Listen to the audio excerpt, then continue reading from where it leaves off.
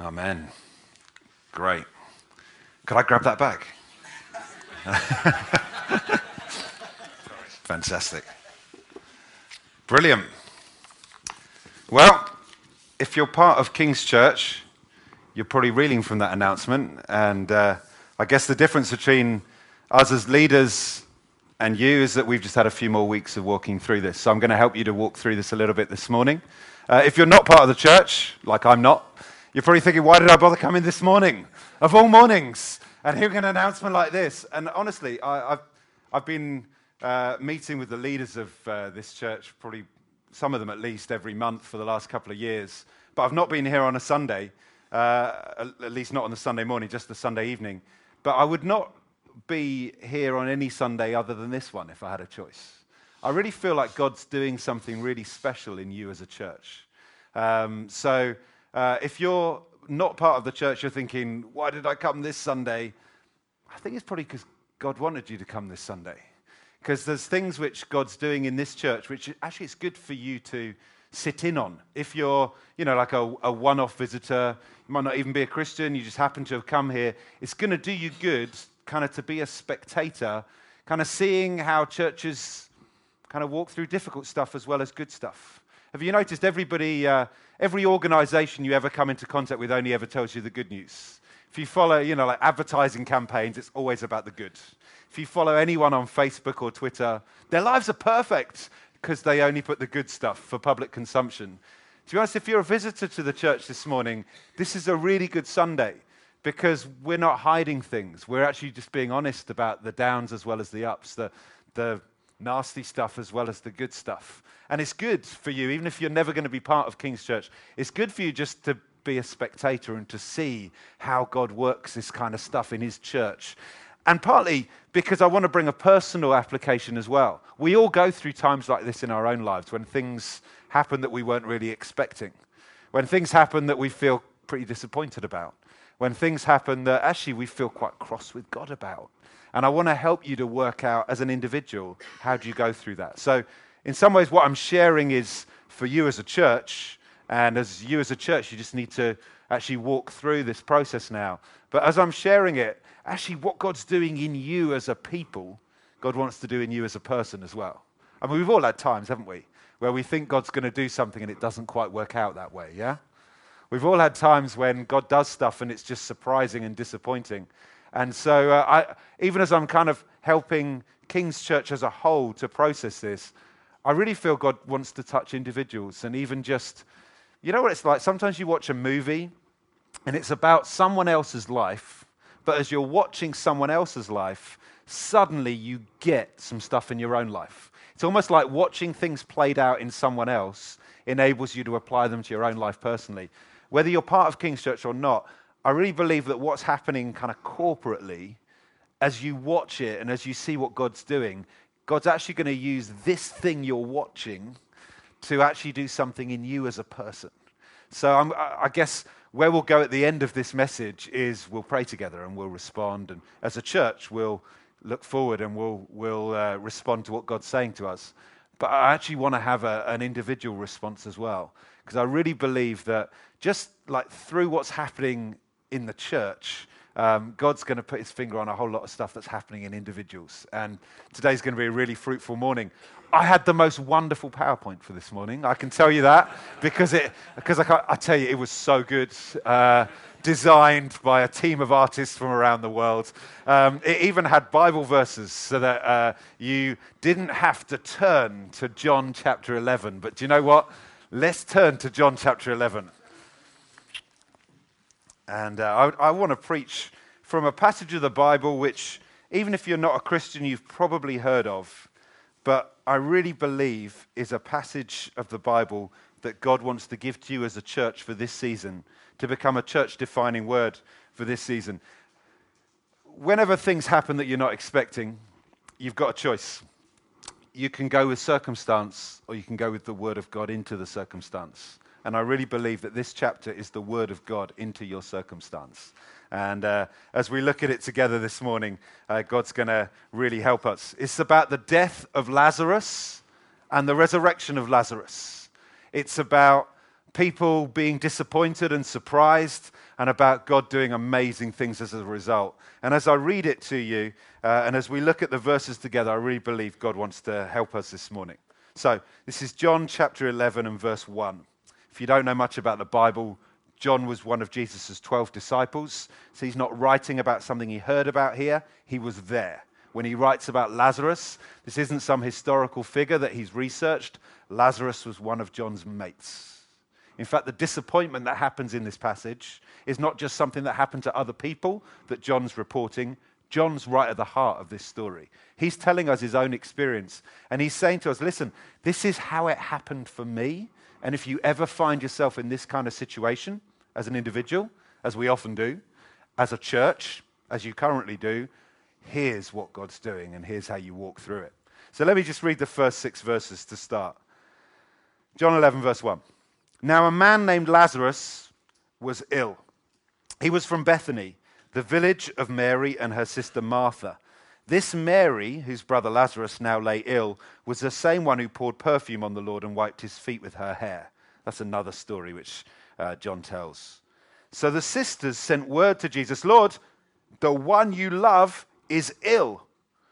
When he heard this, Jesus said, this illness will not end in death. No, it's for God's glory so that God's Son may be glorified through it. Now Jesus loved Martha and her sister and Lazarus. So when he heard that Lazarus was ill, he stayed where he was 2 more days. Okay. 6 verses that are kind of full of surprising things. I don't know what you've been taught about what it means to follow Jesus, but these verses kind of throw some of it up in the air. For a start, Lazarus was ill. Okay, maybe you were told that following Jesus was just like angelic choirs all the way, never anything wrong, follow Jesus and life is perfect every step of the way. Do you know, life is perfect every step of the way, which often means suffering along the way. Because God's interested in doing a perfect work in our lives. And you know what it's like? When you look back on your life so far, it's the tough times that have shaped you more than the easy times. What we read here is that it isn't just some random person is ill. Lazarus, who obviously Jesus was good enough friends with him for Mary and Martha to send like this text message, I guess it must have been, basically this first century text message equivalent, where they don't actually say Lazarus is ill. They say, Jesus, the one you love is ill. I mean, how much does Jesus have to like this guy for his sisters to be able to say the one you love is ill, and Jesus is like, oh, it's pretty obvious who I mean. This is someone that Jesus passionately cares about, and he's ill, which I just find really helpful. On a day like today, I find this helpful. Sometimes when things don't quite go how you plan in church life, you think, is the hand of God no longer blessing King's Church? No, not at all.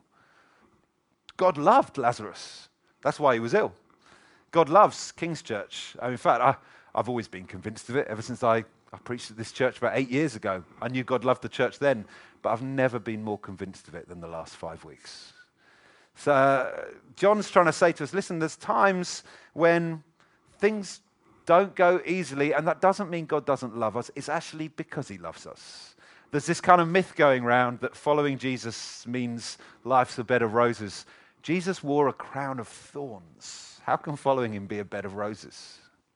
And so what John says to us is, you've got to be realistic. Part of the way God leads you, if he loves you, is to take you through some tough times as well as some easy times. Great. As a church, you're in a tough time right now. I tell you, by the end of John chapter 11, I hope you'll be rejoicing with me that this is one of the most exciting times your church has ever been through. God's at work. I love the way it says, Jesus says, this sickness will not end in death, which is just a strange thing for Jesus to say because he wasn't text messaging. He could communicate in more than 140 characters. He's not trying to tweet a quick message back to Mary and Martha. It's not like he hasn't got much space and decides to say, well, it's not going to end in death. Can't tell you any more. Run out of characters. No, he's like, this sickness isn't going to end in death. And if you know the story of Lazarus, he dies. I mean, honestly, Jesus, how hard would it have been for you to say, This sickness will not end in death. In fact, Lazarus is going to die. You need to know that up front. He's going to be dead for 4 days in the tomb, but then I'm going to come and raise him to life. Jesus doesn't give the full picture, he only gives part of the picture. It's often like that. Jesus is interested in the journey as well as the destination. See, Jesus could have said to Mary and Martha, the destination is glory, and let me explain the whole thing, but then they wouldn't have had the journey with Jesus. I really want you to cherish what God's doing in the church at the moment. If you're going through a tough time personally, I want you to cherish what God's doing in your own life individually at the moment. Because sometimes God doesn't give us the full picture because it's through not having the full picture that God does a deep work in us. I mean, imagine you're Lazarus, because this is about Lazarus, yeah? Lazarus gets this message, this sickness will not end in death. I mean, how excited must you be? You're sitting up in bed, you feel like you're dying, you get this message, this will not end in death. It's all right. I can eat whatever I want for the next few days. I am immortal because Jesus has spoken over me. This will not end in death. Just imagine the last few hours of Lazarus' life as he realizes Jesus has said this won't end in death, but I'm dying. I mean, sometimes we go through times where we get confused. Times like this, if we're honest, are times when Christians sometimes do one of two things. They either walk away from their faith, which is obvious. They kind of stop coming to church. They say, well, you know, I trusted this guy and it's all gone wrong and why would I bother? That's the obvious way. There's actually there's a less obvious but more dangerous way that people respond. They keep coming, but in their hearts, they walk away. They look the same the following week, but something inside them has gone bitter. And Lazarus kind of went through some of that, and Jesus didn't stop him. I mean, for Mary and Martha, it must possibly have been even harder. I mean, they're not sitting up in bed dying of an illness. They're out and about in town. This message comes from Jesus. It will not end in death. They're down the shop telling everyone it's okay. The rabbi has spoken. It will not end in death. They're going to see their friends. Lazarus is looking worse than ever, but Jesus has said it won't end in death. And then he dies. I mean, what do you say at the funeral? You're asked to give the eulogy, and all you can think is, Jesus said this wouldn't end in death, and my brother is dead. How'd you do that? You know, there's a lot of crying going on in this chapter. Jesus does some of it. There's nothing wrong with crying and grieving and actually being upset about situations. But we've got to see God at work in the midst of the situation as we carry on reading. The bit which I find the hardest in these first 6 verses is verses 5 and 6. Now Jesus loved Martha and her sister and Lazarus. So when he heard that Lazarus was ill, he stayed where he was 2 more days. That's ridiculous. It's ridiculous, isn't it? If you love someone, you run to them. It actually says Jesus loved them so much that he deliberately delayed. This is, I'm reading from the 2011 translation of the NIV. It's actually the second translation of the New International Version. The one in 1984 was the original one, and they couldn't cope with these verses. It actually says, he loved Lazarus, Mary, and Martha, yet he stayed where he was for 2 days. They kind of updated the translation and retranslated some bits that they thought they hadn't quite captured, and they've put it correctly. The Greek word oun means therefore. He loved Lazarus, Martha, and Mary, and therefore he stayed where he was. It's like John's trying to say to us, these things didn't happen in spite of God's love. They happened because of God's love. For you as a church, you've got to know that. What's going on at the moment, this isn't in spite of God's love for King's Church. It isn't in spite of God's plans for King's Church. It's because of God's love for King's Church.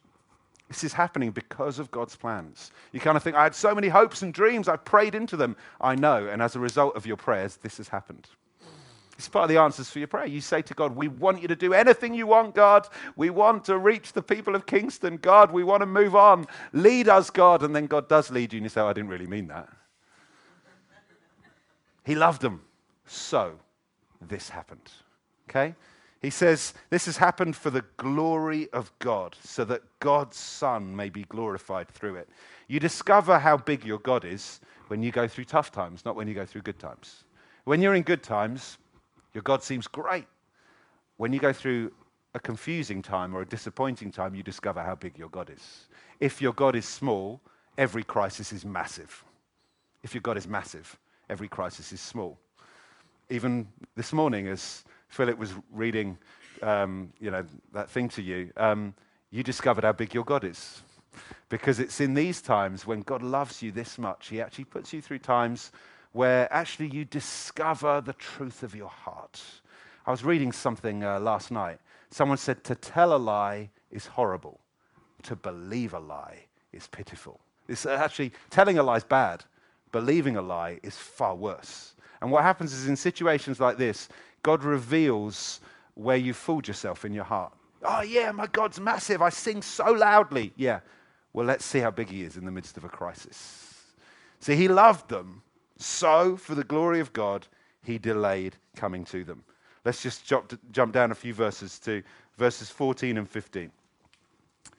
So he told them plainly, Lazarus is dead, and for your sake, I'm glad I was not there, so that you may believe, but let us go to him. Okay, I'm getting even more surprised by what John's saying here. John describes loads of miracles in his gospel. Actually, he spends ages describing this one. It's a long, detailed description, because this was totally life-shaping for John.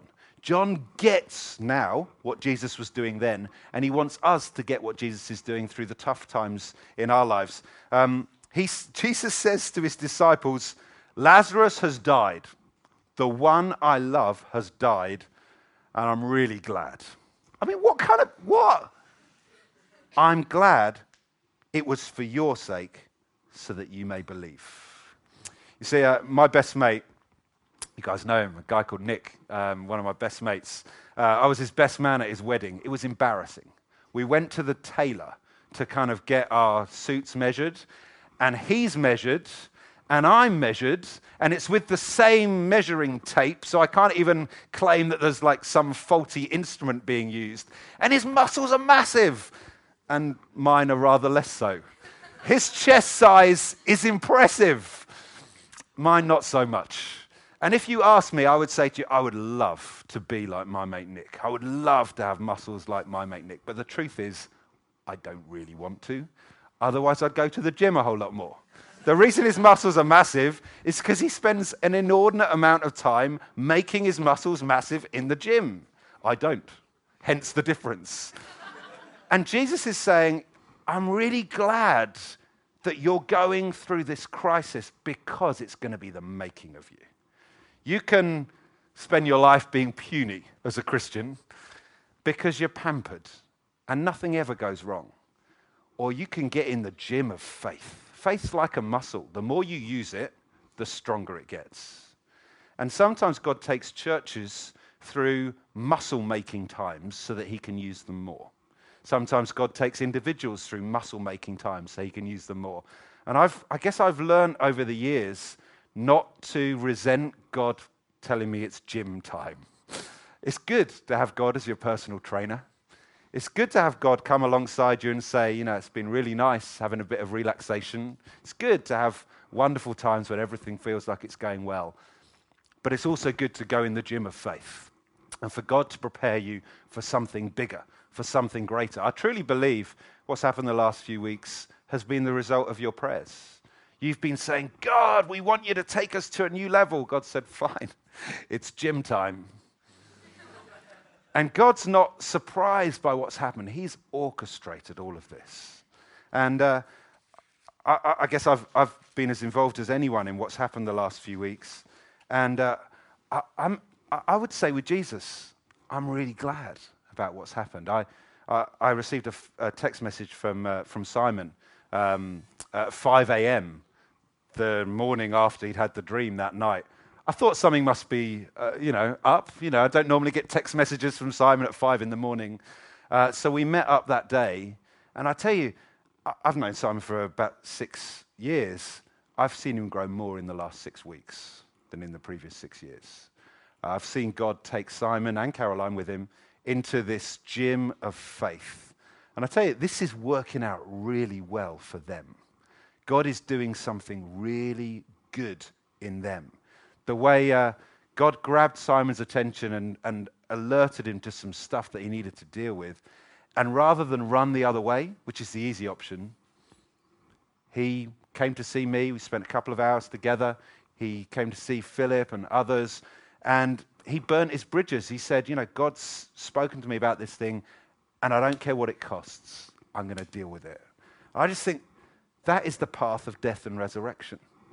God's able to do anything through somebody who's willing to die and be raised to life. It's called the gospel. And I've seen Simon living out the gospel more in the last 6 weeks than in the previous 6 years.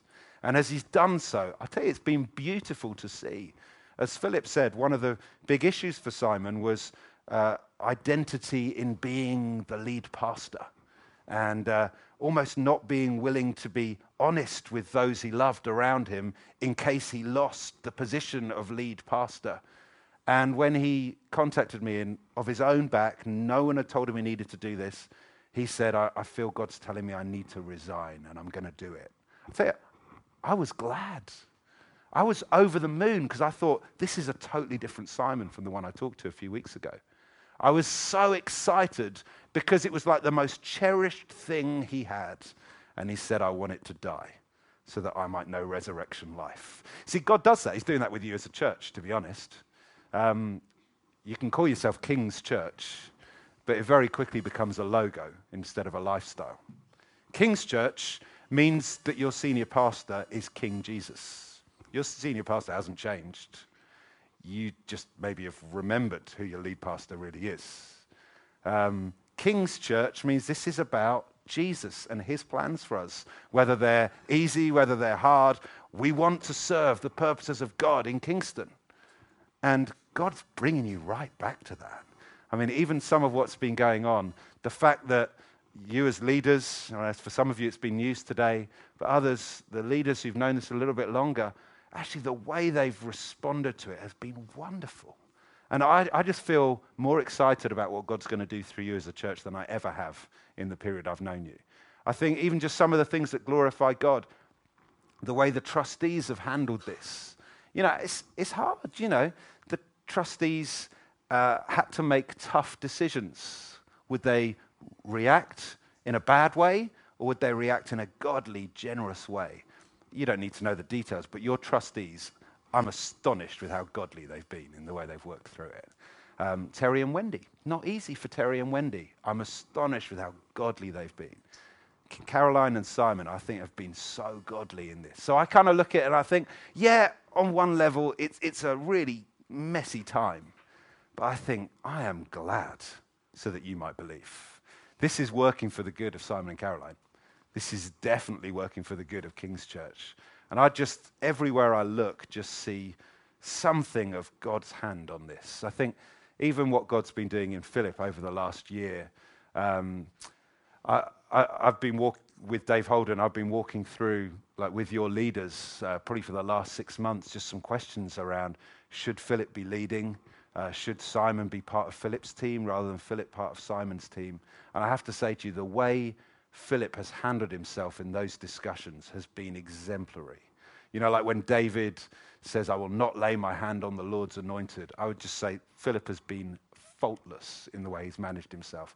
So I just kind of look at your church. I've never seen more evidence of God's grace at King's Church than I've seen in the last few weeks. So I say with Jesus, I'm really glad this is going on. More personally, it's hard, isn't it, when things go wrong, to look at your own life and think, how can God be glad about this? This is how God can be glad, because God knows the difference between clinging on to life and resurrection life. That's the gospel. You never get to understand the resurrection power of God until you let go of your own plans and say, God, I'm willing to die with Christ. I'm willing to be buried with Christ. I'm willing to be raised with Christ. I'm willing to be ascended into heavenly places with Christ. It's a pretty good trajectory, isn't it? But most of us fail at the first hurdle. It's like God said to you as a church, come on, it's time to walk the gospel road again. And I'm just thrilled that wherever I look, I see people saying, yes, we want to walk it.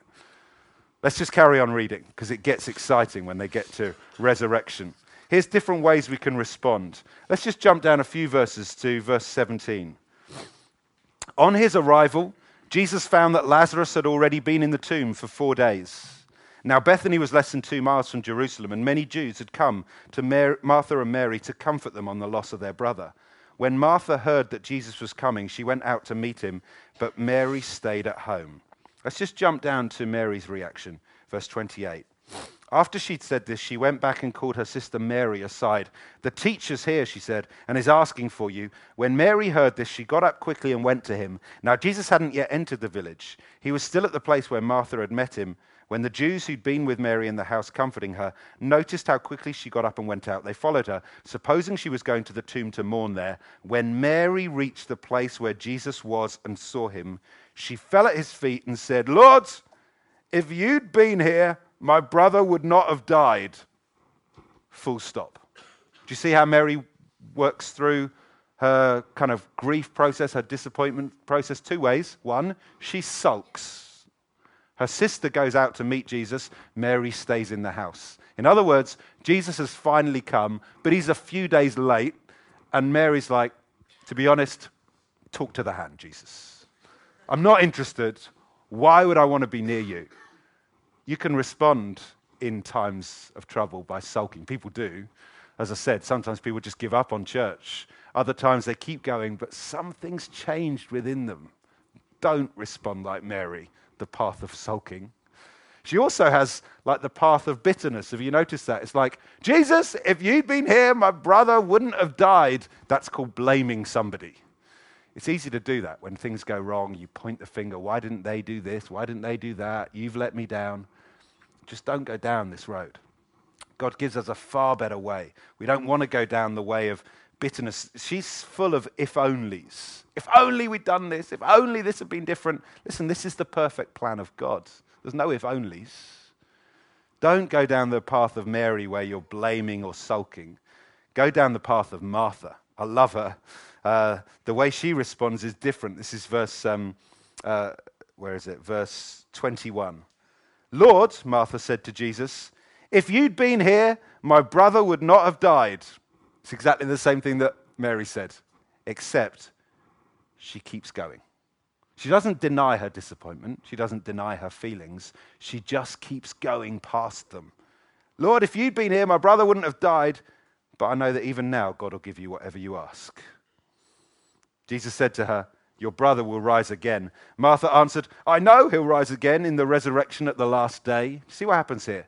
Martha responds by being honest about her disappointment, honest about her confusion, but she says, "But Jesus, you're bigger than this situation." And Jesus makes her some wonderful promises, and then she falls for the thing which you could fall for right now. She falls for, I don't know what you want to call it, dumbing down the promises of God, spiritualizing the promises of God. Jesus says to her, "Your brother will rise again." And Martha says, "Yes, I believe. I know he will rise again in the resurrection on the last day." That's not what Jesus means. But British Christians or Christians in Britain do it all the time. You kind of read these great promises from God and you think, wow, it's going to be wonderful in the age to come. No, we are those who taste the age to come and bring the age to come to bear right now. The danger is God gives us these incredibly valuable promises and we say, "Oh, we love them." And then we treat them like monopoly money. See, the danger is you react to something like this saying, "Well, I had such high hopes, but the church is going to be glorious in the age to come, but clearly not at the moment." I think King's Church has never been more glorious than it is right now. Sometimes in your own situation, you think, "Well, I haven't been healed yet," or, "I haven't met the right guy or the right girl yet. How can God be in this situation? I believe God's promises, but they clearly haven't come good for now. I believe it all for the future." And Jesus says, bring it into the now. This is an amazing moment of resurrection. This is not something God is going to use for good in the future. This is something that God's using for good right now. Right now. Right now, God is using this for great good in the lives of Simon and Caroline. Right now, God is using this for great good in your life right now as you listen. If you're a guest, God's using it right now for good in your heart, because by being able to see what's happening in the church, you're actually able to see what's going on in your own life as well. God's using it for good. She moves beyond that. Jesus said to her, no, I'm not talking about the last day. I am the resurrection and the life. Present tense. The one who believes in me will live, even though they die. And whoever lives by believing in me will never die. Do you believe this? Yes, Lord, she replied. I believe that you're the Messiah, the Son of God, who is to come into the world. Basically, Martha has her greatest experience of God in her moment of greatest confusion and disappointment. It's often the way. Jesus says to her, up until now, you've been looking for things from Jesus. In another passage, she's asking Jesus to tell her sister to help her a bit more. Okay, Jesus will give you things, but the great gift of God is not things through Jesus. It's Jesus. Lazarus liked his life, but he thought his life was a thing. It's only in this situation he discovers that Jesus says, no, I am the resurrection and the life. Martha's discovering that this whole thing, Christianity, is not about things that God gives us through Jesus. It's about Jesus that God gives us. And therefore we have need of no thing. Big difference. She gets it. She says to Jesus, even though things seem to be going wrong, I believe your present tenses when you say, I am the resurrection and the life, not just I will be. I believe what you're telling me when you say, even if someone dies, they'll still live, and it doesn't seem to make sense, but I know you, Jesus.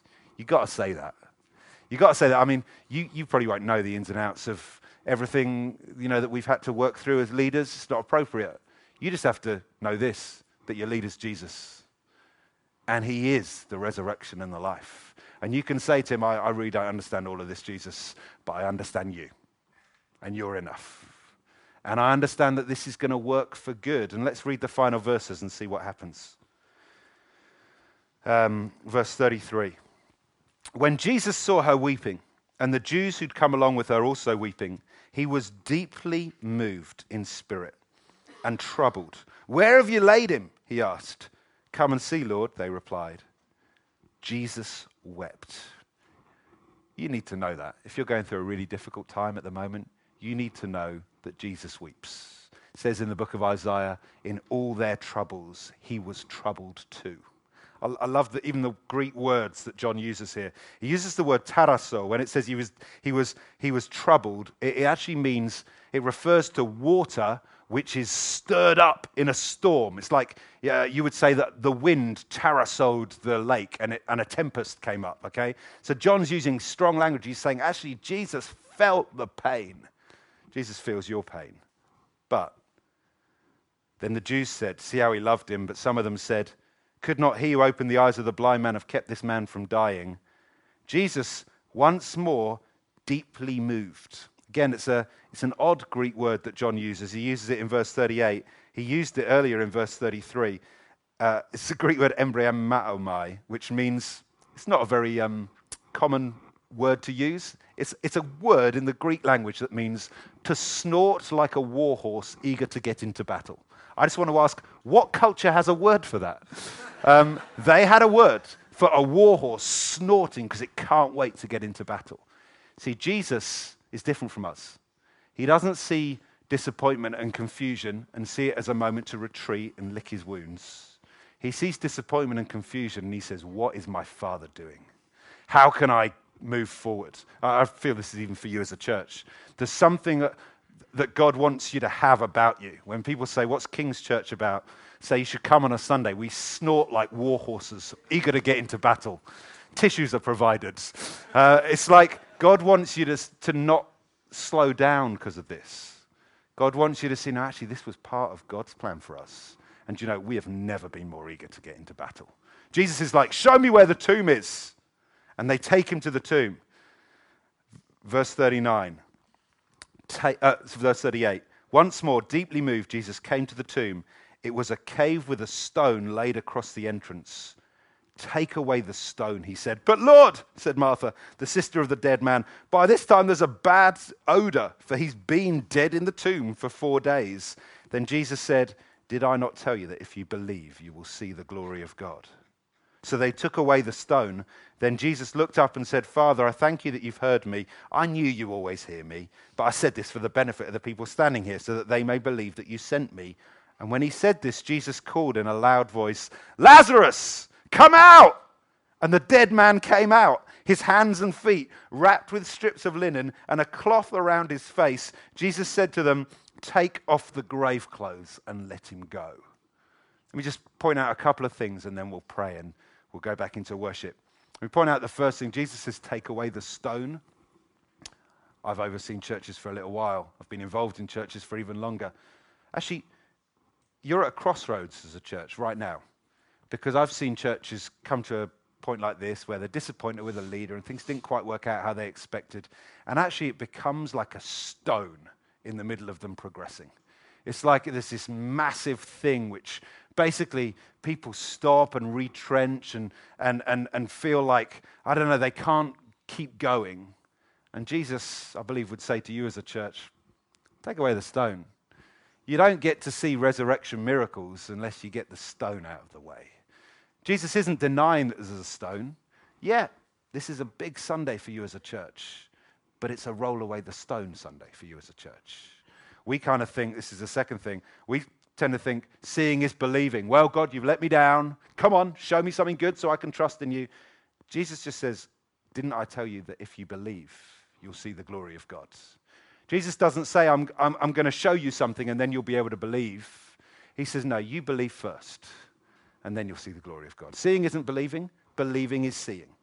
This is a moment where Jesus would just say to you as a church, I want you to look at me and believe. I want you to say, do you know, whatever happens, you're our lead pastor, Jesus. And we can trust you to lead us on here.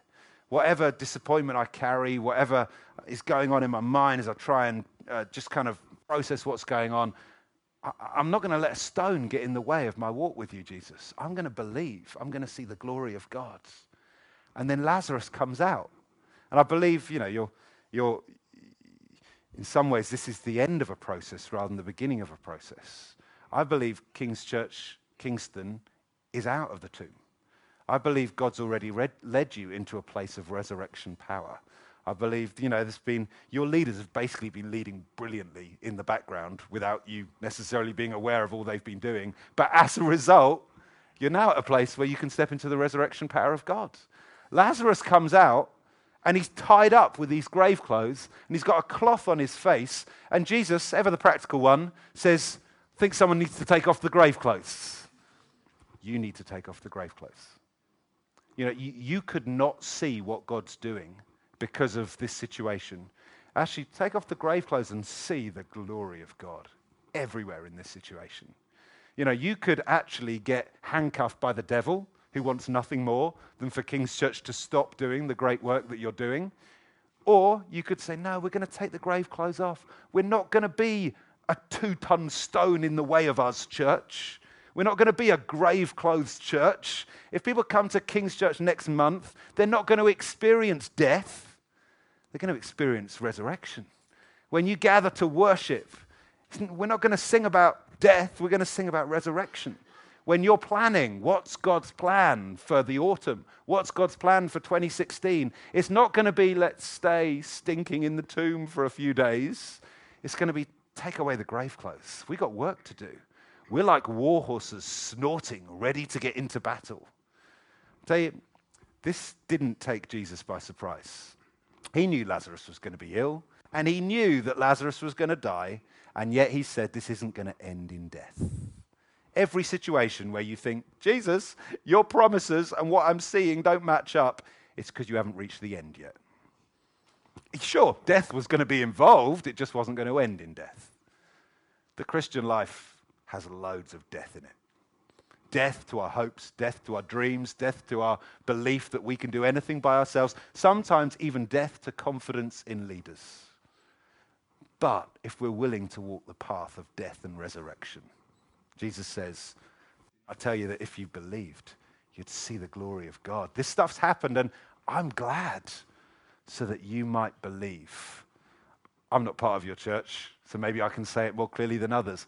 I think you're in a wonderful place as a church. I've never been more excited for what God's going to do for you as a church. If you're a guest to the church and you recently moved to Kingston, you're thinking, why would I join this church? Seems like loads of stuff's going on. I just want to say to you, join this church because loads of stuff's going on. You don't want to join a church which feels like they're doing okay. You want a church that's got the marks of death and resurrection all over it.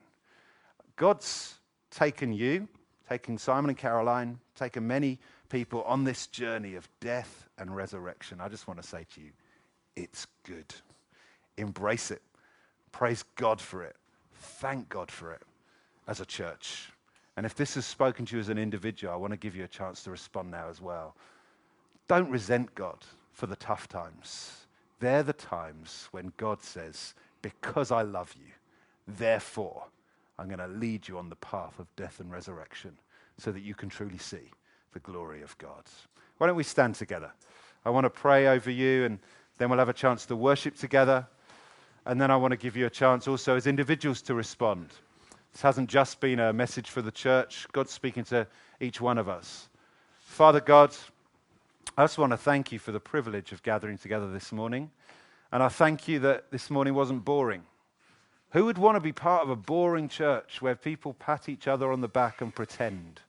I thank you that this whole few weeks of Simon being real and being honest, and then us as leaders working through the implications of honesty. I thank you, Lord, that there is an honesty and a truth and an authenticity this morning which is so attractive to you. Lord, I thank you for what you're doing. I'm really glad about what you're doing.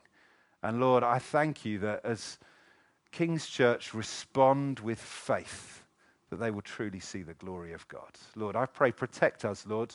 Protect us from walking the path of Mary, disappointment, bitterness, blame, sulking, the path of Martha, kind of spiritualizing things and dumbing down God's promises. Lord, may we walk the path of Lazarus, of gladly dying and gladly being raised to life, that we might follow you to all the great places you've got for us.